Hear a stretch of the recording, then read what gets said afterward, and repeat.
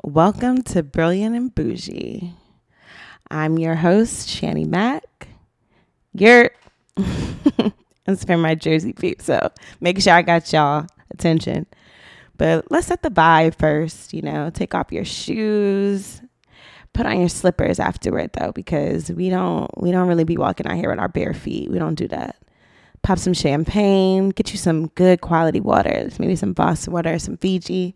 Vibe with me. Let's luxuriate, as my good friend Tommy says.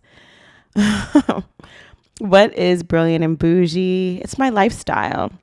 They say when you start a brand or a podcast for that matter, it should reflect who you are. So Brilliant and Bougie is me taking charge of a term that didn't always feel good.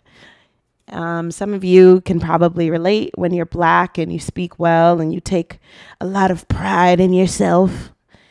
You're so bougie. No, we're royalty, sweetie. Let's start acting like it. Y'all know when Migos job bad and bougie, and then all of a sudden the girls wanted to be called bougie.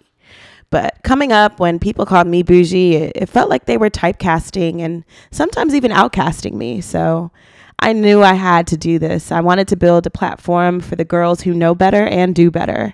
And that is what Brilliant and Bougie is all about.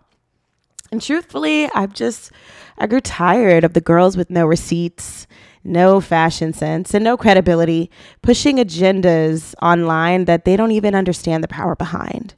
We have to get more responsible with our messaging. So I felt like it was time.